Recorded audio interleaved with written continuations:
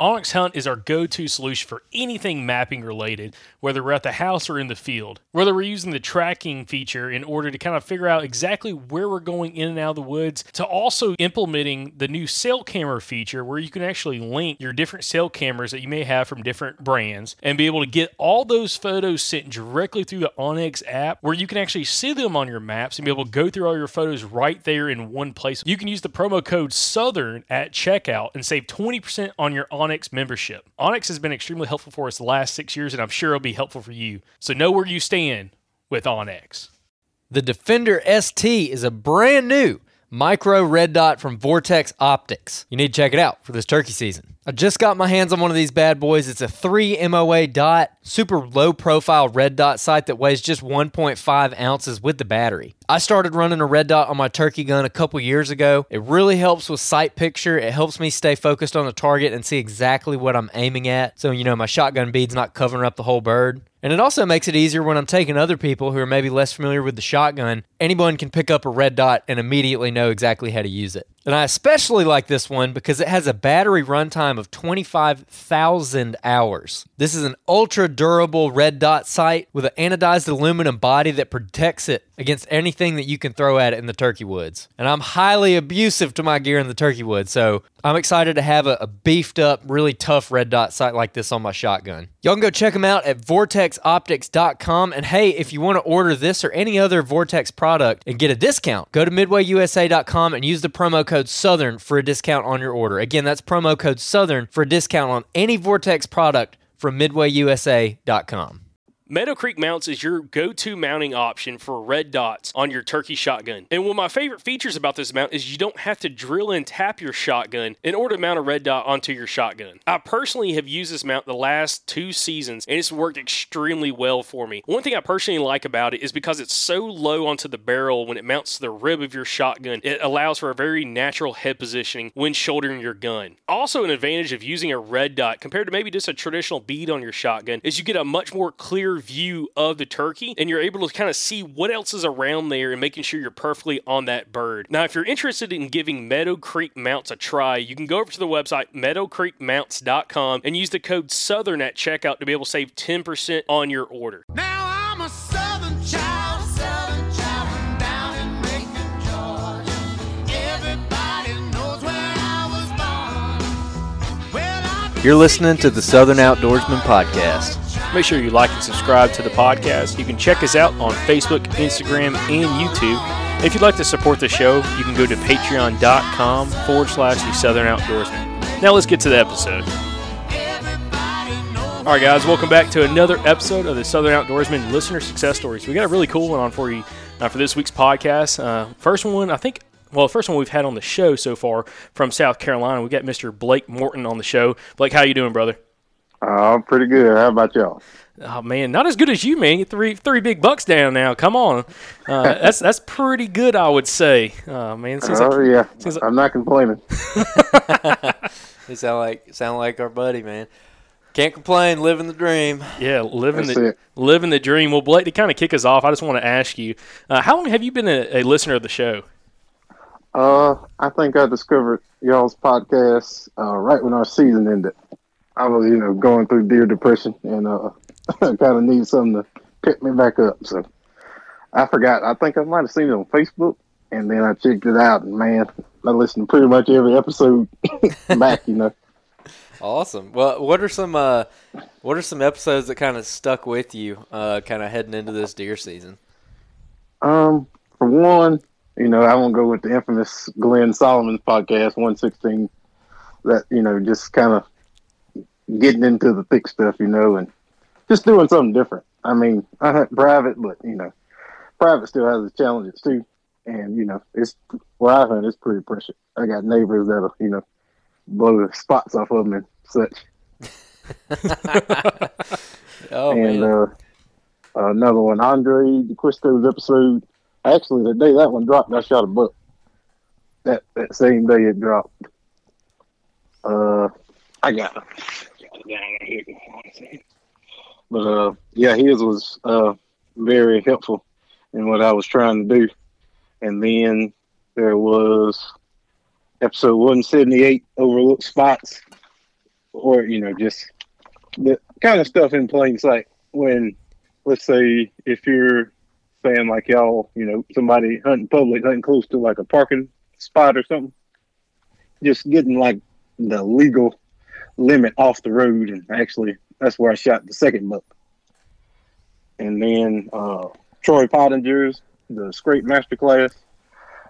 I ran about I think I got 6 or 7 mock scrapes right now. And that first buck I shot, I sent to Andrew the video of that deer. I had 6 or 7 videos just like that. That was a mock scrape. I actually hung it in January, and they kind of started hitting it then, but I didn't have a camera on it. And Eric McGee, another South Carolina guy, he was helpful, and Nathan Killen, and man, I kind of used something, maybe a piece from like every episode, and just kind of like started putting things together.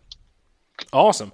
Well, that's cool, especially how you're able to piece different things apart from different guys from different parts of the country, because some of those guys, of course, don't even live in the Southeast, but we had them on the show just to kind of share their knowledge, which is awesome to kind of see how you could apply some of that and kind of learn different things from those episodes, as have we, kind of learning stuff, especially from like Troy Pottinger and even Andre DeQuisto. Those are 2 episodes that, the guys – can't really relate with us in the Southeast of kind of stuff we go through just with the regional, differences. But just kind of what they do and kind of the confidence they have when they hunt is huge. And definitely you can apply that down here and have success like yourself, it seems like. But Blake, I want to ask you, how, you talking about you've been listening to the show now for almost a year, I guess a year, and probably a month or 2. What has been some of the biggest takeaways that you've learned just from listening to the show versus kind of maybe what you've done in the past, and maybe what has changed with you kind of mentally wise over this last year or so? For starters, before I started listening to y'all's podcast, I didn't know what thermals were. I was like confused. I'd never heard of it. But then once I started hearing it and kind of, breaking it down and paying attention to thermals, I noticed my hunting changed a lot. I've kept a log this year of every hunt, and I've seen more deer this year than I think I have in the past 4 or 5 years. Just paying attention to thermals and what they're going to do, where I'm at, and I actually started paying attention to wind. Because before, like if I wanted to hunt a spot, I was just going to dive in there, and chances of it paying off are very slim. But when I started kind of calculating like all my stands I went through, and what winds I could hunt on this stand, what the thermals would do in the morning, versus the evening, and what was bad for me for wind wise for the location where I just bypassed it. So once I started, like I heard somebody say, I can't remember who it was, but small steps kill big deer. And it's the little details like wind and access. That was another big thing. I just normal deer hunting, what's the easiest way to get here? But you sometimes you got to get creative and put them boots to the ground, and improvise. Absolutely. So I want to ask this real quick, and then I want to start jumping into the deer that you shot. But like you had like really, really good success this year. And one thing that I always wonder about guys who, kind of flip that switch and they start really, killing some nice deer, was it what the stuff that you changed? Did you change like a few really big things, or did you change like a ton of small things to like make that difference? It was some big and small. I started running more cameras. I think I got 16 cams out right now. Only on 5 or 6 different little small properties. I don't have any like huge. I think the biggest parcel on it might be 65 acres, all the way down to like 10. Oh, wow. And last year I shot a 205-pound 8-point off the ground last year at like 45 yards off that 14 acres. Wow. And then back to which, I'm sorry, I'm getting sidetracked. You're good. Back to the trail cams, just like small details like, like I say, access and then wind and, getting in there slightly earlier, in the evenings, if I felt like it was a good evening, versus kind of like dragging around, And I'd say the biggest component was like the the off-season scouting. You could ask my wife. I mean, I don't think from January until now there was a weekend or a couple weekdays in that I wasn't doing something hunting related. Like far as scouting and hanging stands, and I don't have any food plots or anything. So, but just a lot of scouting and walking and trying to piece the puzzles together. Finding trails and such. And I don't know about y'all, but I don't think I found a bed yet. But I know that varies. And things. I've been looking, but I ain't seen one yet. Yeah. Now, I was supposed to ask you about your deer now, but I have to ask, what are some things that you found in the summer that stayed relevant into the fall? Because I feel like every summer I go and scout a bunch, and I end up scouting a bunch of stuff that ends up being completely useless in the fall. So what are some things that carried over well for you? Like finding like layers, is like a buck's core area in the summer. Like, I know he's not here now, but, going in there and like, all right, I found all these rubs. I found what I believe to be this deer's, escape trail coming back out of this little marsh kind of thicket. I found it. Well, actually, I found it in February. But just, stuff like that. Really, the main thing is mineral sites and stuff, just kind of gather an inventory of what's around, I think that was a key component. And then just pretty much walking, man. You got to get out there and look for it. Yeah. And when it's hot, you don't want to do it. You got to dive out there. So let's dive into your season a little bit. Man, Andrew's not very excited about this. He's over here saying, man, let's just dive into the season. Dude, let's dive into this ridiculous season you've had. Come on now. Oh, man. I want to know, Blake, dude, what you were talking about. There's a lot. Fired up, dude, son. There's a lot that's clicked for you, it seems like, over this last 8-9 months and kind of different things you've kind of taken away. Let me ask before Andrew dives into these deer, what was – and maybe I'm asking something that's already been answered, but I'm just going to ask again. What was the biggest thing that has clicked for you this season compared to maybe what you've done in the years past? Understanding thermals and wind direction. I say that's probably the biggest. Because, a hunt can be ruined before it even gets started with a bad wind, Okay, I'll take this a step further. If you could explain, now that you understand thermals, if you could explain thermals to yourself at this time last year, what would you say? I actually heard this phrase on another podcast. I think I don't want to quote exactly who said it because I'll probably be wrong, but think of it as water flowing over rocks. Mm-hmm. And that's kind of how how the thermals kind of deflecting, and rolling around this, and that's the best example I could kind of put for it.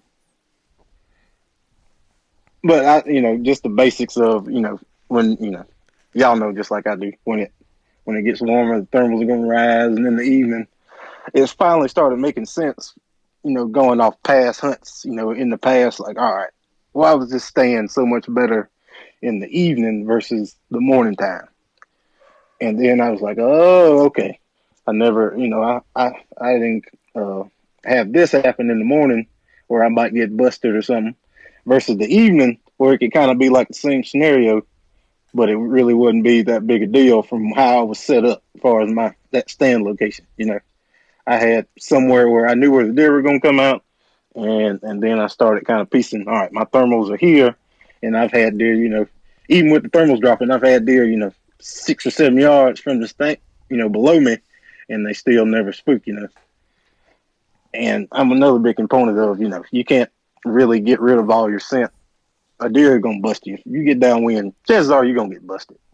And it sucks, but, it's kind of the reality of deer hunting, Yeah, learn from that mistake. But I want to jump into like where Andrew was trying to go in earlier, and I totally derailed that. But let's go over like some of these bucks. So, kind of starting at the beginning of the season, maybe what were some of your goals, and then how did you go on and kind of harvest that or kill that first deer that you shot? And I'll just kind of let you take it from there. All right. Initially, my goal was to shoot 5 really nice deer, and I'm over halfway there. So there's still some time left, but that was my goal, to shoot 5 really nice bucks. And I've done somewhat decent this year. I'm not complaining by no means, but I kind of, that was my goal to kind of, something to kind of prove to myself that I could do it. I like the challenge of it. Shooting some of, the top deer in the neighborhood is what I go for. It's not really always about the rack, but if a deer is mature, I'll smoke it. I surely will. But besides that, just becoming a better hunter, that was another goal. And try to learn something from every trip. Even if I didn't see a deer, what did I learn from this trip? Like, I shouldn't do this and I shouldn't do that. Oh, I should have done this versus, example, I should have grunted when I didn't, or vice versa. I shouldn't have, and kind of, because that's the only way you're gonna learn is by failing. Mm-hmm. And I've had some terrible experiences in the past. So just trying to become a better hunter and be successful, and just try to always learn something, no matter what. Yeah, exactly. And that's so critical. Always try to learn something new every time you get in the woods, and kind of what did you learn from experience? If it didn't play out, what happened? Maybe what did you do wrong, or what kind of caused the hunt not to go the way you wanted to go? But to try to get over to this first deer that you shot. First off, was there anything specific from the show that had been talked about in the show that you kind of started applying that kind of applied towards that first buck that you killed? The first buck was whose episode was it? About the backtracking deal? Oh, Jeff Homan. Jeff Homan. Yeah, backtracking bucks. The video I sent you, like I said, I had 7 or 8, and I knew he was close because I just had too many videos of him not to be somewhere close in his home range.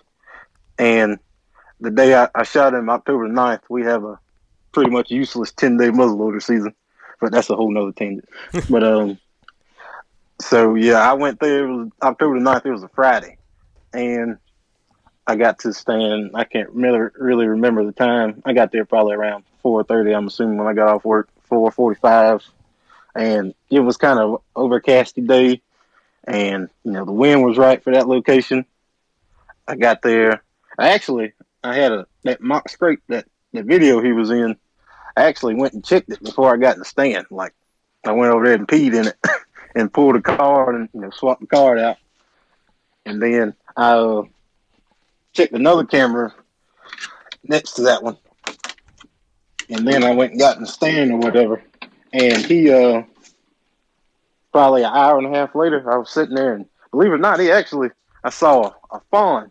He just lost his spots. I mean, it couldn't have been 2 weeks out of losing the spots. And I saw her, and then I saw another deer behind me. I was like, oh, that's probably Mama. But believe it or not, it was him. So I've been baffled this whole time trying to figure out what was making him follow this phone by me, especially this early in the season. So that's leading me to believe maybe these deer start rutting sometime in October, and it just kind of carries from pretty much October to November, the first stage of the rut. But now, you were talking about how Jeff Homan kind of listened to that episode, which that was an episode from last year. That was in 2019, Yeah. Kind of summer of 2019. I don't remember the exact episode number, but really good episode. We had a lot of really good feedback from that. And his whole topic of that episode is how he uses trail cameras in the Deep South on public land, and also some of his private, but how to backtrack a deer back to kind of his core bedding area.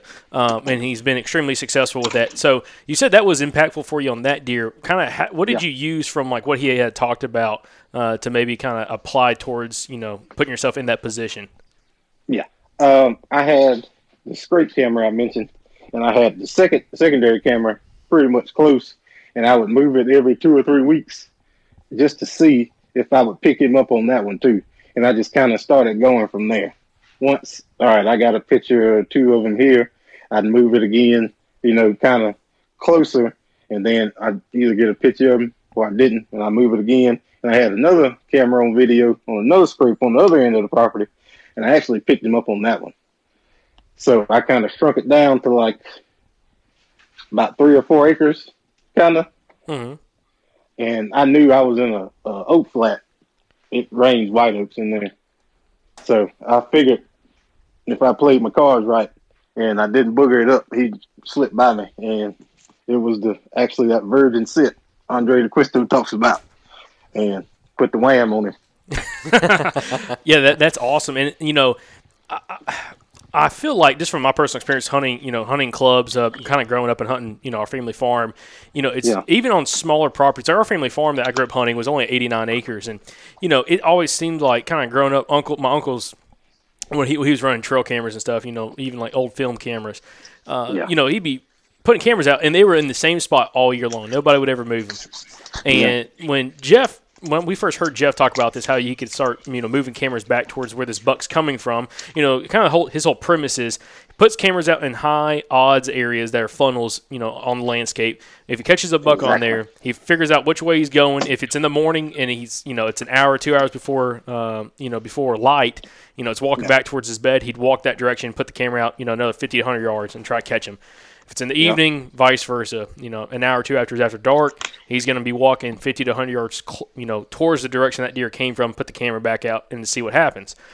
When we had him on that episode, I thought it would work so well on private land when you had access to whole private land, whether it was on a club, lease, or just your own property, and how you could do that. And it seems like it worked quite well for you, trying to be able to find that 4 or 5 acres where he might be holding up in. So when did you know to finally kind of go in there and hunt them and throw a stand up? The stand was hung. I actually hung the stand the previous year. But like I said, backtracking made me kind of really had me ready to put a lot of time in it.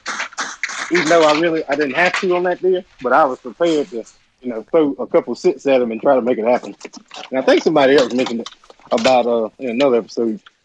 If the chance, feeling like you can kill a certain deer. Because there have been certain deer I had in the past, I was like, I'm probably not going to kill this deer. But some of them I felt very confident about. So on the flip side of that, I felt very confident that I would get a crack at him at least once if all the cards went right, So, again, the backtracking kind of seemed to work on that deer, kind of applying that there. Is that something, by the way, have you ever tried doing that before? Or is that something that just kind of clicked with his episode? It clicked with his episode. Okay. It never crossed my mind to try to do such a thing. I was like the conventional deer hunter. I consider myself halfway decent to start with, but I feel like once I kind of, started hearing other guys and learning, and like I say, you could hear it all day, but that still don't make you gonna kill a deer. Mm-hmm. You have to kind of spin it to where you are, in the country, to what you got going on, because southern deer ain't like Midwest deer and all, you can rattle, and chances are you're going to rattle in 12 different bucks and, all that jazz. You have to, adapt to your surroundings and have to, kind of see what works and see what doesn't work. Yeah, it's very different down here, and you definitely have to apply, some of the tactics you hear from different guys across the country. You have to apply them differently, for your area, and hopefully you kind of at least know your deer and kind of how they're going to react to different things and how you can, apply some of these different thoughts and tactics. So, again, with that first buck, kind of the backtracking, seemed to be a really big key on him. Now, let's go over to that second deer that you shot. Kind of what's the story on that, and, what were some of the things, some of the takeaways that you kind of used to apply for that deer? Right by the road. All right. Couple of key points on that hunt. Things that I learned about deer. I actually, when I shot the deer, well, I'll start from the beginning. I had a bachelor group probably 2 miles up the road from where I shot the deer. And he disappeared, when the velvet come off, probably 2 weeks after the velvet come off, he disappeared. Never seen him again. And I think that day that episode dropped was October the 19th. I hung this set over the summer. I actually found that the guys around here where I live, they do a Simple Man squirrel tournament every February. And me and a buddy was squirrel hunting. I kind of found that exit trail I mentioned earlier. I had a couple rubs on it, and I said, okay. So I marked it on Onyx, and I come back probably in March sometime, I think. And I kind of walked around and scouted it, and I put a mark on the tree. I was like, all right, I'm going to hang a set right here on this tree. There was rubs everywhere. I was like, this looks like a really prime time, buck area or buck bed. And I hung that, and he shifted, like I said, and I hadn't hunted it. I needed a southwest wind to or a west wind to get in there to hunt that stand. And I never got it, and I never got it. And I listened to Andre's episode, and he was like, you can actually go in the area and kind of, do a little boogering, and it still kind of be a virgin set. So yet again, I got there that evening, actually got off work early. And I heard, I was listening to the episode, and I said, "The hell with it, I'm gonna try it." so I dove in that spot, and I got off work, I think at like 2 that evening, and I got there, got set up and all. Before I got in the stand, I had hung a cap. I made another mock scrape, and I don't put anything in them. I just pee in them, and and it works. So I done that deal. I went and pulled the card and peed in the scrape. All right, life's good. I went and sat down in the stand. Probably 30 minutes go by. I'm actually rolling through the videos. I pull, checking the card, and I glance up, and I got a flash of like horn. And I said, "Uh-oh." And, it's early. I said, it's 3-something. It was just, I'll get to that in a second. I'm getting too ahead of myself. But he come out, and I got a flash. And so I get up, and I'm looking. And then he actually goes and checks that scrape I just pissed in, 30 minutes ago. And then he left the scrape, and he started making his way to me. But he got like a sense that something wasn't right. So I went ahead and sent one his way before he got a chance to bound off. And he folded like a cheap suit. What did he catch that wasn't right? Was it your scent? I believe it. So he knew something. I don't know. Deer seems like they have like 6 cents. When something ain't right, they get he'd never seen me, but his body language was telling me. He was just like, he just kind of froze up for a second. Yeah. And he was just like, and I saw him. I actually got a good look at his rack. He was facing me, and I started getting them shakes. You know what I'm talking about. I was like, oh man, this is a stud right here. So I went ahead and sent one his way before he could think about getting out of there. So on that sit, were you sitting on like quote unquote the wrong wind? I mean, was like you said you needed a west wind. What was the wind for that hunt? I think it was like some kind of, man, I hate to lie to you. I got to rip down my journal outside, but it wasn't the right one I needed. I really don't even remember, to be honest with you. I knew it wasn't right though. Mm-hmm. But I said, I'm going to try anyway because I'm just waiting, you know what I'm saying? I ain't going to get no results out of it if I don't dive in there. So that one, I don't think you can do that a lot, but I think you can get away with it 1 or 2 times. Well, I was going to say, Blake, we've had a couple guys on. One that comes to mind is Mr. Jamie McKay from North Alabama, and he's talking about like limited day gun hunts out here in some of these public lands where they only have like a 2 to 3 days, like in a 2-week period, that you can actually go out with a rifle and hunt public land or hunt like a parcel of public land in this area. And he's like, dude, I don't care about the wind. He's like, in that situation, he's like, the wind might not be perfect, but I'm hunting that spot. You just gotta go. Yeah, he's like, the deer come from 360 degrees around me. He's like, I'm just gonna put myself in the situation, the spot, which you can't do that. I mean, you can't do that every time. But man, that first, like Glenn Solomon talked about. If you got limited time, you might as well try it. Exactly. You know what? I'm at that point right now of the season because, man, I can only hunt this weekend, man. That stuff we were looking at earlier. Yeah, no. I'm telling you, the wind is not going to be right for it. Yeah, but I lied to you earlier. I'm like, oh, it's light and variable because I didn't want you to say no. It's going to be south. It's not going to be good. But we're going to go in there and kill that thing anyway. Okay, cool. That's all you can do. But so.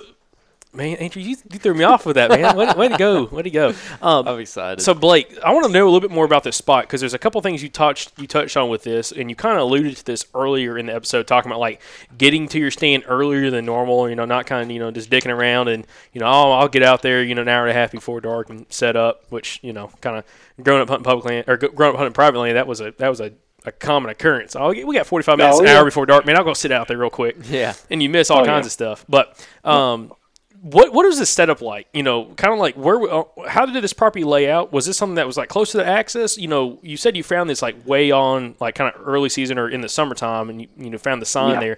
But what was so special about this? Like I said, I found it in February. Like I said, in the squirrel thing in the beginning, and then I went back in fall and kind of scouted a few more times in the area.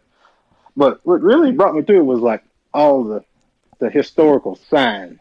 There was rubs everywhere. I counted, 20 or 30 rubs in, 2 or 3 acres. It was just like monstrous, which makes me think he's been living there a long time.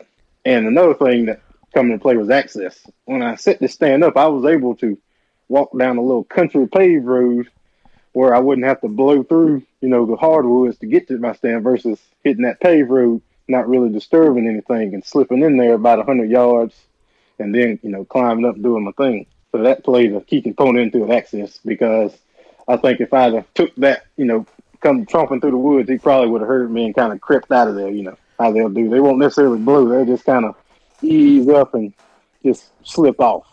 Oh, yeah, for sure. He didn't see me, so I'm going to get out of here. Now, and Blake, another thing you talked about was how you kind of get out there, I would say at a pretty good time, talking about 2 o'clock or so. I mean, is that...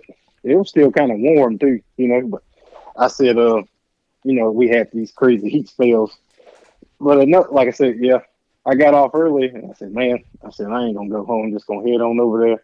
And it's going to take me 45 minutes to get to this stand and, creep in there and pull this card and ease up. So instead of going home or I'll go, it's too hot right now, I'll slide in there a little while. I never would have killed that deer that day if I'd have done that. So sometimes just whatever your gut's telling you, sometimes it's best to listen to it.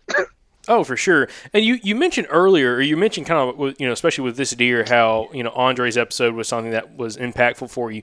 What about Andre DeQuisto's episode, kind of gave you a little more confidence with kind of your setup and what you're trying to do there? For one, like I said, it was the wrong wind. He said sometimes you just got to roll with it. If it's not going to always be right. And secondly, just kind of like the kind of confidence he has, and I was feeling kind of cocky. I had one buck, so I was like, all right, let's do this thing. I think it kind of starts there too. Because if you're like, I ain't gonna see no deer, I don't know why I'm going. You normally you kind of out before you're in the game. So kind of being hopeful and confident, like, all right, we're gonna make this happen. The day's the day, every day. I mean, that's why I'm still hunting.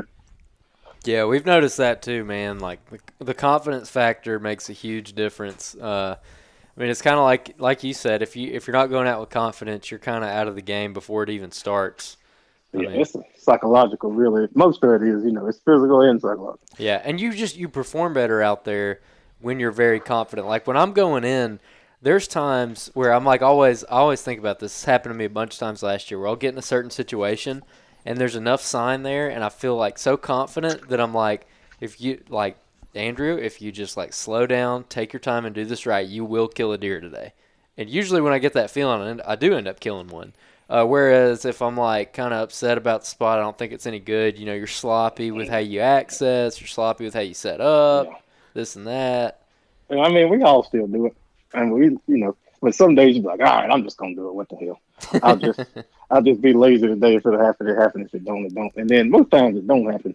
You're like, all right, I need to get back to the basics.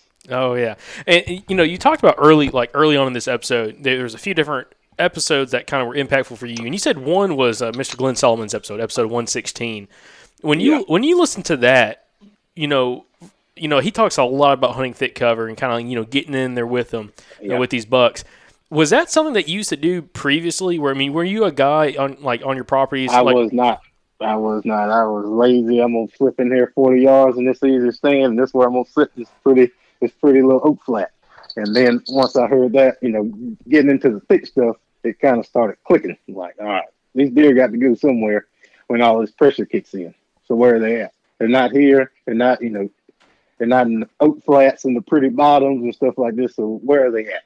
And then he said that thick stuff and that place where I shot that second book, that's another thing that lived there. It was really thick and nasty, and it was kind of marshy. And some of it where I actually shot him at, you sinking muck about up to, halfway up your shin. So he kind of liked that stuff, that watery kind of deal. Mm-hmm. So it was right off a creek too. And it was just nasty in there thick. And I was able actually to get a stand up kind of on a perch. It was looking down into this thick stuff. I was probably, I don't know, off a 7 or 8 foot hill. And then it dropped down again. And then it was kind of flat and just thick and nasty and kind of that marshy kind of deal. Yeah. It just, it screams deer, So were you up in the bedding area? Yeah, I had to be. For him, I figured for him to come in that early, I had to be close to his bed. And then another thing that attributed to it, like I said, I take a whole bunch of podcasts and kind of put bits and pieces together. it was I'm a real big believer in the moon phase Mm-hmm. and how it affects deer movement and stuff. And it was I think a day or two after a new moon, and I heard a guy say 3 days before the mornings are good, 3 days before a new moon, and the evenings are good 3 days after the new moon. And I think that was the second evening after that new moon that I shot him. So Interesting. that's another thing that kind of made me dive in there. So do you use any kind of like apps or anything that tell you like about major minor feeding times and stuff like that? Yeah, I use the Hunt Stand app. I just use it kind of really for that one feature, the whole lunar thing. Yeah. That's really about all I use it for. Have you That, seen and, a lot of accuracy with it? Oh yeah, I have. They're normally pretty close with the feed times within like an hour. I've noticed that on like 4 or 5 occasions. Because like I say, I write down like I say a log of every hunt. I write down the wind, the barometric pressure. I'm a real big believer in that too. Like when it's 30.2 and 3 and up, those are really good times to be in the woods. I think I've seen deer every time it's been like 30.3 and up. I've seen deer, and I never really see in none of my places. I never really see big numbers of deer, but I see a better quality deer. I might see 2 or 3, but the third one might be what I'm looking for. Yeah. And this goes back to an instance last year. I think it was the morning after a full moon. I'm a big proponent in that. Hunting heavy right before and right after full moons, because it does affect deer movement. And last year it was the October the 14th. I got to stand. I said, all right, I'm gonna do this all day set. And I got there before daylight, and I think around 10, I seen 2 does. And here it is. It's early season, so it gets dark close to 8 o'clock or 7 something.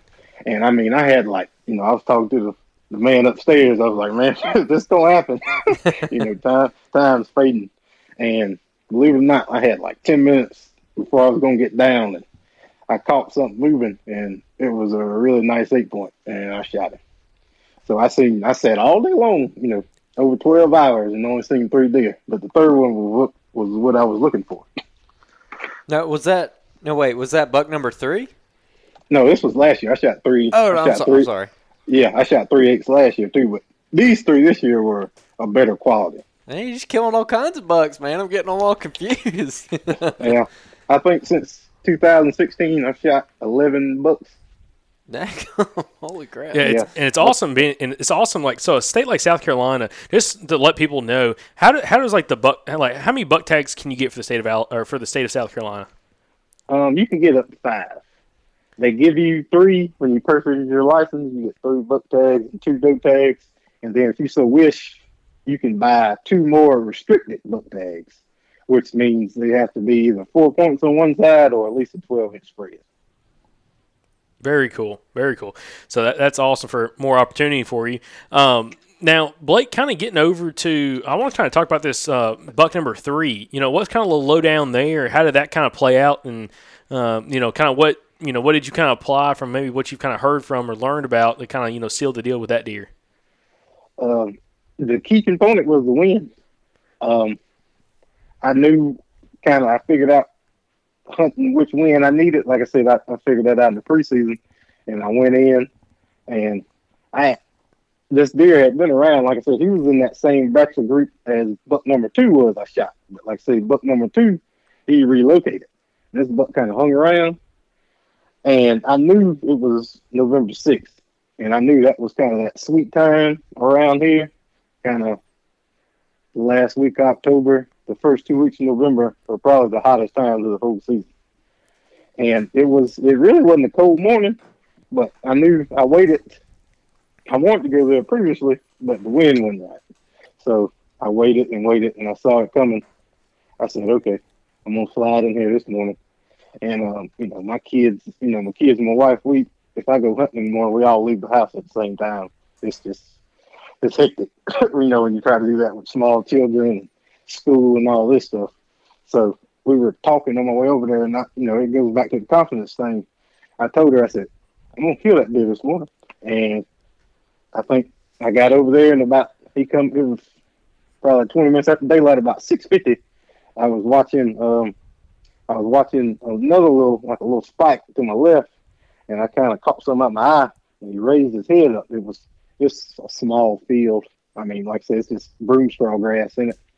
And I noticed that, a side note, that when that grass is higher, they feel a lot more comfortable walking in it versus when it's cut. That's just another little tidbit I kind of picked up on. I've seen a lot more deer in it this year with it not being cut versus last year being cut. But I slid in there that morning. I needed a northeast wind, and I had a northeast, and it sealed the deal for him. He was on the ground by 7 o'clock. So, what was like the rest of the habitat around there like? I mean, you're talking about like this field that's kind of like broom sedge or whatever, but what about around that field? Inside the wood line, it probably goes 100 yards, and then just the neighbor's property. But he had I don't know when he cut it, but it was a small clear cut, probably 4 or 5 acres that was cut. And then around that, it was like super thick. It dropped off into a creek bottom, and coming back up the hill towards me, I mean, it's just like crawl on your hands and knees thick. And then, like I said, it had some oats kind of mixed in there with it. Pretty much kind of prime time bedding, what you would think. Like, all right, these deer in there, you know. I got the bedding, but I don't really have the food at that time. I mean, yes, the acres, but I didn't dive in there because I felt like it was too risky to try to get in there at that creek bottom with them. So I was kind of forced to sit off that field, you know, where I feel like that's where I would have the best opportunity at versus trying to slide in there in the morning and blow them out. So was he going to or coming from that thick cover? He actually come from it with a doe.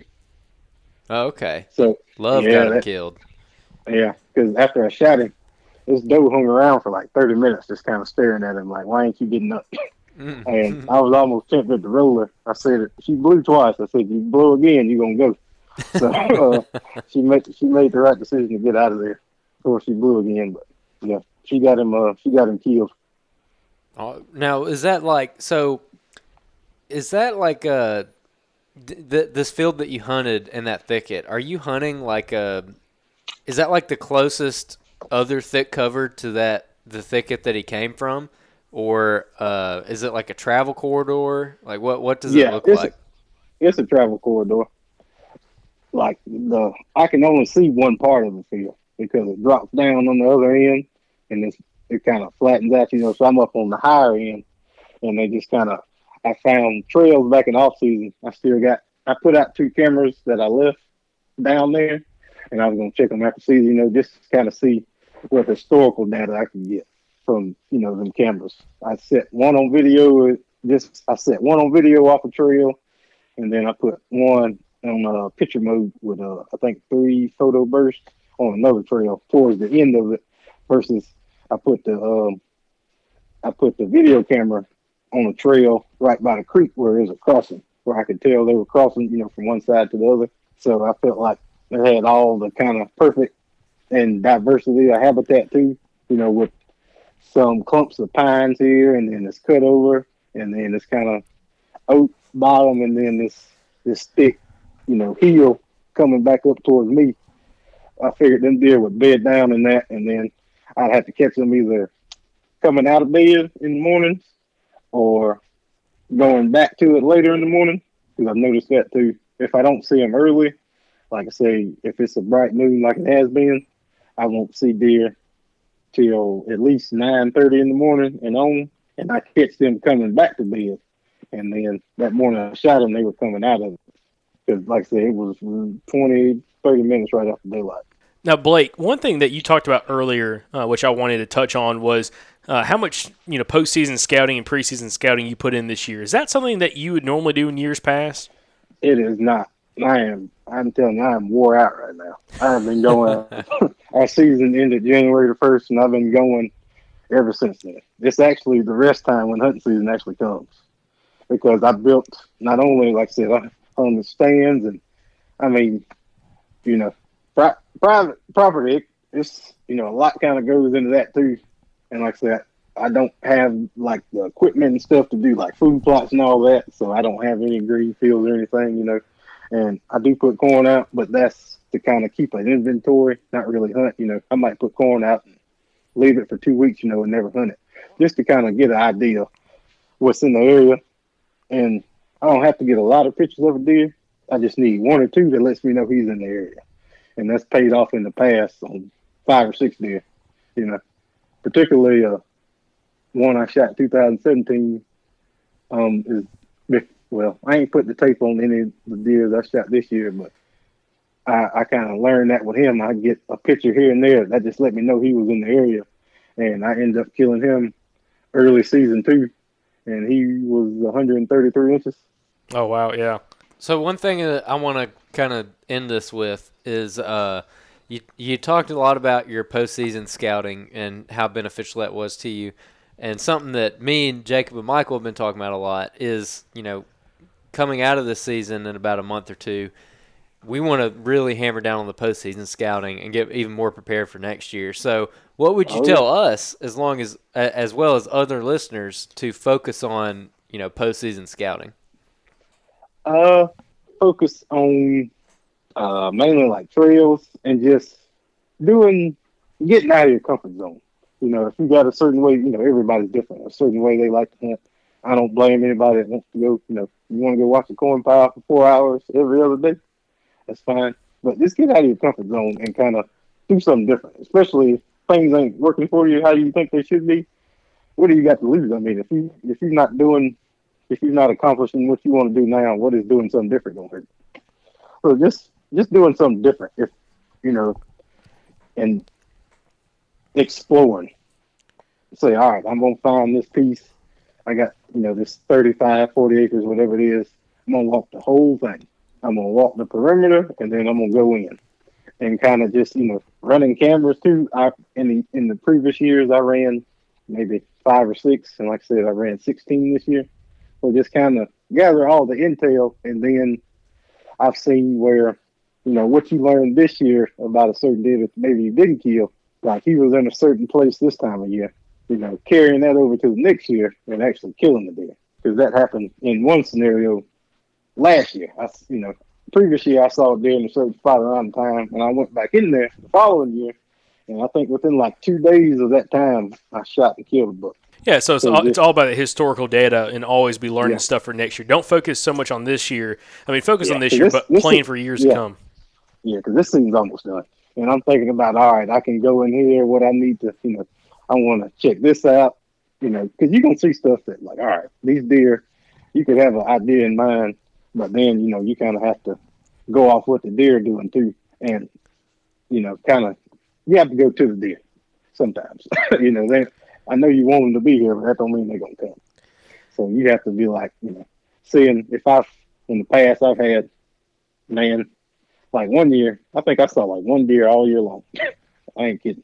1 deer. And I hunted hard, too. So I was like, this just ain't it.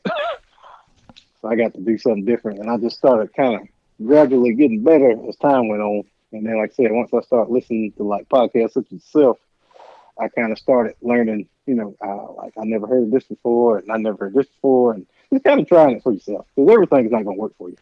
But you find out 1 or 2 things, if you give them the work, it could help you kill a buck you've been looking for. Blake, I've got a question for you, especially in a state like South Carolina, which is a state you can bait in on private land. And, of course, there's other states in the Southeast like that as well, Georgia and Alabama being 2 of the others, and Arkansas as well.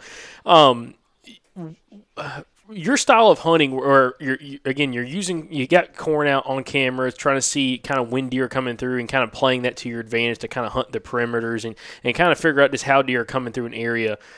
How does and I'm not trying to put like any of your buddies on the spot or anything like that, but like the general sense of hunting over there on private land, is most guys focusing just on corn piles? And if so, how does their success on killing like mature bucks compare to kind of like what you've kind of experienced over the last year or two? Corn is like, I feel like if you don't put out corn, you're just behind the 8 ball, And I kind of have to now, like say, to keep an inventory because I don't have food plots. I kind of December is normally tougher for me because you have to really like find these deer, you know. And like I said, I went this season and didn't see anything. But a lot of people around here, if you sold corn, man, you can make $1 million in a hunt season because it just disappears. And everybody, you know, a buck will only come. He knows that corn didn't fall out the sky, so he knows, you know, somebody's putting it here, and that's why mostly they come in at night. You know, mostly nighttime pictures on corn. And then another thing that goes with that is like overpressure in the corn. So they put out the corn and then they gonna hunt the same stand 3 to 4 days a week, you know. And it just never ends bad. You can kill deer off corn, but it's not a consistent thing. I'm all about being consistent. Yeah, everybody, you know, you can get lucky here and there, but doing it year in and year out, every year is, you know, that's kind of the goal for me. Yeah, that's the reason. Exactly. On a regular basis. And that's why I asked that. I was just real curious because we've had other guys on listening to success stories from different states where, you know, baiting is a really big part of just kind of like the style of hunting there. And it's amazing when I hear guys, they're like, yeah, like everybody baits, but when you know, kind of look at it from a different picture or a different perspective where, you know, these mature bucks aren't really hitting the corn piles or the bait piles during daylight hours. So you have to hunt the fringes. You have to figure out where that buck's spending time at. The corn just lets you know, and the camera just lets you know, hey, he's somewhere around here. You know, he might be a mile from here. He might be 200 yards from here, but it lets you know you're in the game. Yeah, corn is just an inventory tool mainly. I think that's what serves his best purpose as. Because like I said, you can kill deer off of it. You know, you can shoot spikes all day long in little baskets, you know, 4s and 6s. They'll come to it all day long. But the top deer in your area, chances are you're not going to kill him on that corn pile. Let me just wrap it up with this. You know, let's say, you know, for any of the new listeners that's listened to the show, you know, we've had a lot of listeners just tune in the last just couple months. I mean, some I've had reach out to us this the last couple of weeks, start listening to the show. What would you tell those guys or even those women out there that listen to the show? Because come to find out, I actually have a decent amount of women that listen to the show. Well, you know, what piece of advice would you give them, especially if it's maybe like their first couple weeks or months listening to the show? How can they kind of start applying some of this to where they're hunting, but not get kind of, you know, so bombarded with all the stuff that comes at them? Because everybody we have on, I came to find out after talking to a couple newer hunters listening to the show, it can be very, very overwhelming for them. Oh, yeah, I agree. Like I said, because if you're hearing all this for the first time, it's a lot to take in. You know, you can only retain so much information, you know, on a certain subject before you start losing something from it. And I tell people I think my biggest thing is pay attention to the wind, because you can blow a hunt before it even starts. You know, if you know you shouldn't, like I said, if you can maybe do it once or twice, like I did that one time. And I tried it again after that, and it didn't work. So it was just that one right time. So overall, the gist of it is pay attention to the wind and just, you know, put in the work in the off season. Because, you know, I have a lot of people tell me like, man, you know, you've been like lucky. You know, you don't know how many times I heard that. And I tell them the same thing. I busted my tail over the summer, and in the off season to kind of get goals and, you know, scouting more and just trying to learn all I can. Just be a woodsman. That's the best thing. Be a woodsman. You know, just trying to understand how things work. And that's another personal goal of mine. If I see a deer, why did I see this deer? Why did I see him? And what was he or what was she doing? And, you know, why? That's my question for everything. Why this and why that? You know, once you can start figuring out them whys and answering yourself, man, it's game on then. Absolutely, man. Well, Blake, we appreciate you coming on, and I hope you can fill those last 2 buck tags you got. Man, I appreciate it, and thank y'all for allowing me to come and chat with y'all for a little while, and I hope y'all kill them hammers down there. Hey, everybody. We've got Andrew's old lady on here, Tiffany Maxwell. Oh, my God. I knew he was going to say that. Anyways, I'm definitely only 22. You're the old one. We've got some new merchandise that we've got to share with you all, and Tiffany wants to go over that with us. Yeah, we have some new merchandise up on the store. We have the Blaze Orange hat, the Leather Patch hat, and then some new sale items up, including that blue hat that looks really good if you have blue eyes. This would be the perfect thing to put under the tree for your husband this year, so make sure you go to thesouthern.outdoorsman.com/shop. Thanks again, everybody, for tuning in to another episode of the Southern Outdoorsman. And thank you to Blackberry Smoke for the music for the podcast. Also, to follow along with us, make sure you check us out on Facebook, Instagram, and YouTube. And if you'd like to support the show, you can go to patreon.com/the Southern Outdoorsman. Until next time, y'all stay Southern.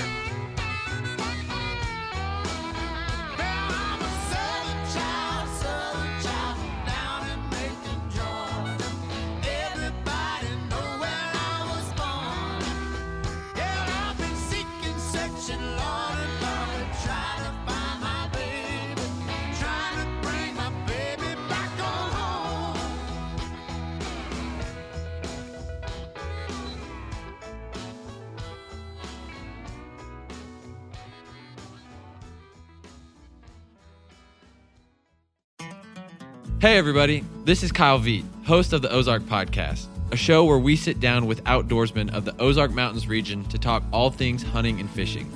Just like the outdoorsmen who live here, we follow the seasons and interview regional experts on everything from bear hunting to fishing for smallmouth and trout and discussing big questions like what happened to all the quail in the Southeast.